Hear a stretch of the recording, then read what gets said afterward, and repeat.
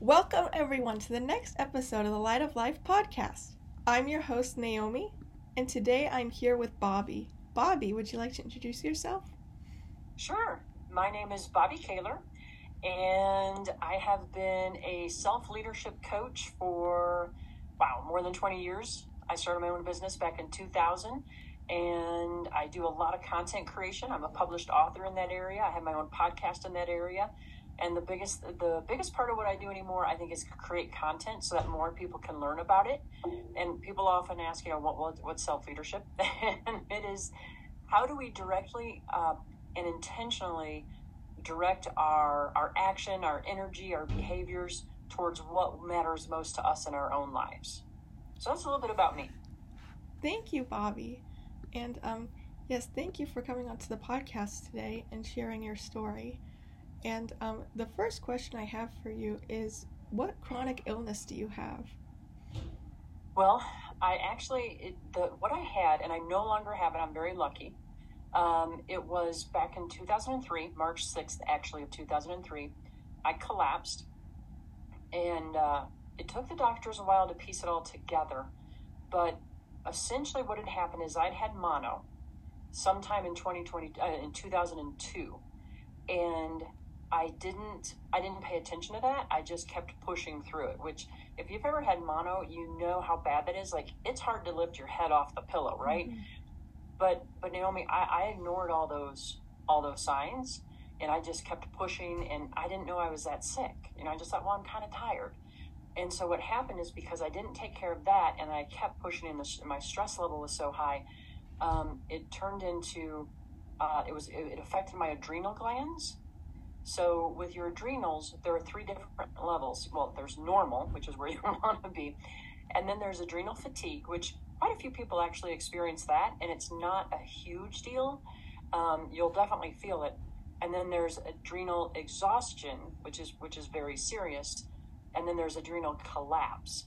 And you don't usually get to adrenal collapse. Mine were so bad that in late 2006, I was still trying to find, a course of treatment, and I was meeting with a doctor, and he was looking at my test results, and he said, based on these results, you shouldn't be alive, because that's how bad these are. And so I really ran myself down, and it took a good 10 years to really get back to a place of being not just healthy, not just being no longer sick, but really being truly healthy and being the athlete that I had been, even a better athlete than before I got sick. So it was adrenal collapse. That's what I experienced. Wow. And yeah. And you were told 3% of people survive adrenal collapse and 97% don't. And you say you only heard 3% survive, and you held on to hope that you were determined to be part of that 3%. And I gotta say, Bobbi, that is one of the most breathtaking things I've ever heard. That is so congratulatory. I had never heard anyone with a chronic illness or a physical disability speak that optimistically about their own condition. You heard that 3% survive, and you were determined to be part of the 3%. And that is so, so inspiring, and I want everyone here listening to know, as long as there is a chance, there is a chance. That's right. And thank you for the compliment, first of all, Naomi, and also thanks for calling that out, because I think that is important. And I've had so many people over the years, they're like, well, why didn't you give up when things were so bleak? And I thought, but to me, when I heard 3%, I thought, well, that means that somebody has this answer. Either someone or their doctor has this answer. I just have to find those. And this is the other part of that. I lost track of how many doctors I saw. And doctor after doctor is like, we can't help you, we can't help you, we can't help you. It took me 18 months to find the first doctor who said, I think I can help you. And then we had a lot of progress with her, and we were living in Portland, Oregon at the time. And then we moved back to Chicago, where I had to find another doctor. And I just lucked out when I found him, because he's like, I have treated this many times. And he said, this is completely something that you can recover from.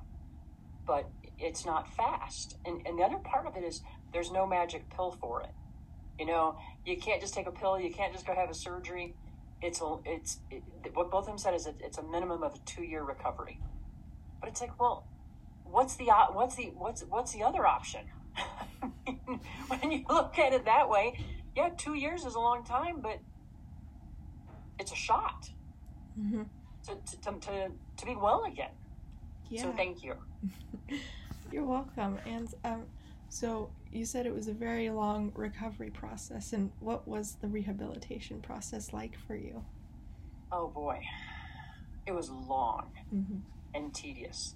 It really was. Like, it took close to 5 years to get to the point where my adrenal tests came back normal. But because like the first several years, and I'd say the first 18 months to 2 years, I spent a lot of those days in bed. Like, there were some days I couldn't get out of bed. Like, he was my boyfriend, then he's my husband now. He had to bring me my food because I couldn't walk. I just couldn't walk to another room. So once I got to the point where I was no longer that sick, I remember when my first doctor said, the first one who thought that she could help me, she's like, okay, well, now you can go out and you can start taking walks. But she said, you have to really pay attention to how does your body feel? Like, you can't push too much. And I went for a walk to the end of our driveway. And our driveway, I don't know, it was 20 to 30 feet long. It was not very long. And I had to sit down at the end of the driveway on the curb and rest before I walked back into the house. And I mean, I was drenched in sweat because it was so much effort. And before getting sick, just to set the stage, I was a runner. So I'd run 3 to 8 miles every other day. So to walk 20 to 30 feet, that should have been like, a drop in the bucket. But it was so hard. And then what I had to tell myself is, it didn't matter about what I used to be able to do. What mattered is, I'm going to walk to the end of the driveway today, and tomorrow I'm going to do it again. And the day after that, I'm going to do it again. And when I feel strong enough, I'm going to take an extra 2 to 3 steps. And that's how it was that tedious. And eventually I made it to the end of the block, and then I walked 4 blocks, and now, 20 years later, I cycle mountain passes. I cross-country ski upwards of 70 days a year. I'm still getting faster on my skis. But it all began with that tedious effort of walking to the end of the driveway. And there were times when that could be a little discouraging, but I thought, hey, at least I'm not in bed, right? At least I'm doing something. So that gives maybe a little bit of insight, but it was slow and tedious, and just being satisfied with the effort that I could put in. Wow. Yeah, and you just mentioned something super, super important that I think is really important for everyone with a chronic illness, and this is really inspirational. To have the motivation to keep going and to not give up I really do think having the motivation is the key to survival. It is. Mm-hmm. It really is. And so often we get discouraged. And I remember at one point, I said to Rick, he's my husband, he was my boyfriend at the time, like, oh my God, how we don't know. Like, we don't know how healthy I can become or how long this is going to take. And I remember saying, like, it could take 10 years or more. And then I remembered something I heard before I got sick. And it was someone he was talking about, he was pursuing his dreams, and he was complaining to his grandmother because he's like, it might take 10 years. And she's like, you're going to be 10 years older either way in 10 years. What would you rather be doing? And so I thought to myself, well, okay, let's say it does take 10 years. If I'm going to be 10 years older either way, at least I'm going to give myself a shot. I mean, I didn't know what was possible, Naomi. I just knew if I didn't do something, nothing good was going to happen. Yeah. That's all I really knew. Mm-hmm. Yep.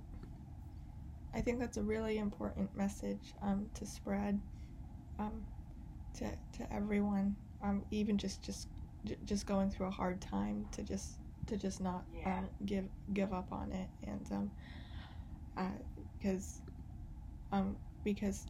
having the determination to stick with treatment or physical therapy and rehabilitation, it's going to save your life.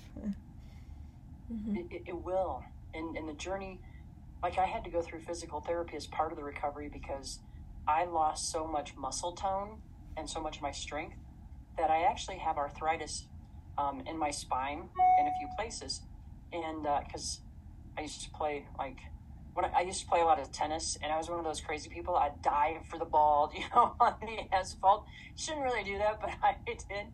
And so I've got a little bit of arthritis in my spine, but because I'm so strong, because I'm so muscular, or so my muscles are so strong. Normally, I know I don't have any pain, but once I lost my muscle tone and my strength, then that kind of stuff really started hurting.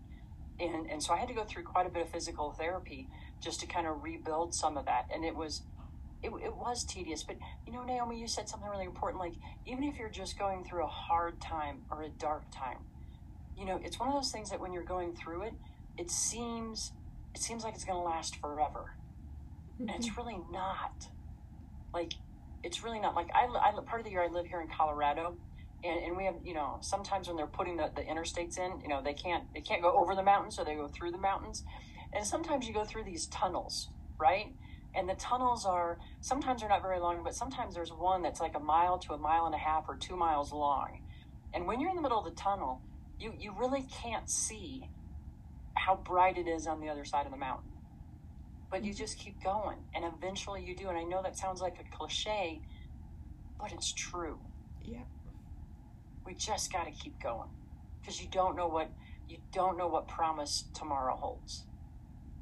Exactly. Yep. Yeah, your life can change in instantly within a second, and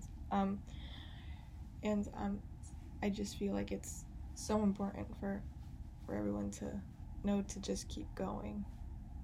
Yeah. Mm-hmm. Yeah. When you say keep going, there's so I said I like to cycle mountain passes, and it's hard. Like when you're in Colorado and you're riding your bike up a mountain pass, sometimes it's really, really slow because I'm not that fast. But in biking, there's this expression that when you're climbing a big hill, there's two things. Don't look too far ahead, right? Because if you're here and you're looking all the way at the top of the mountain, you're like, oh my goodness, I'm never going to make it.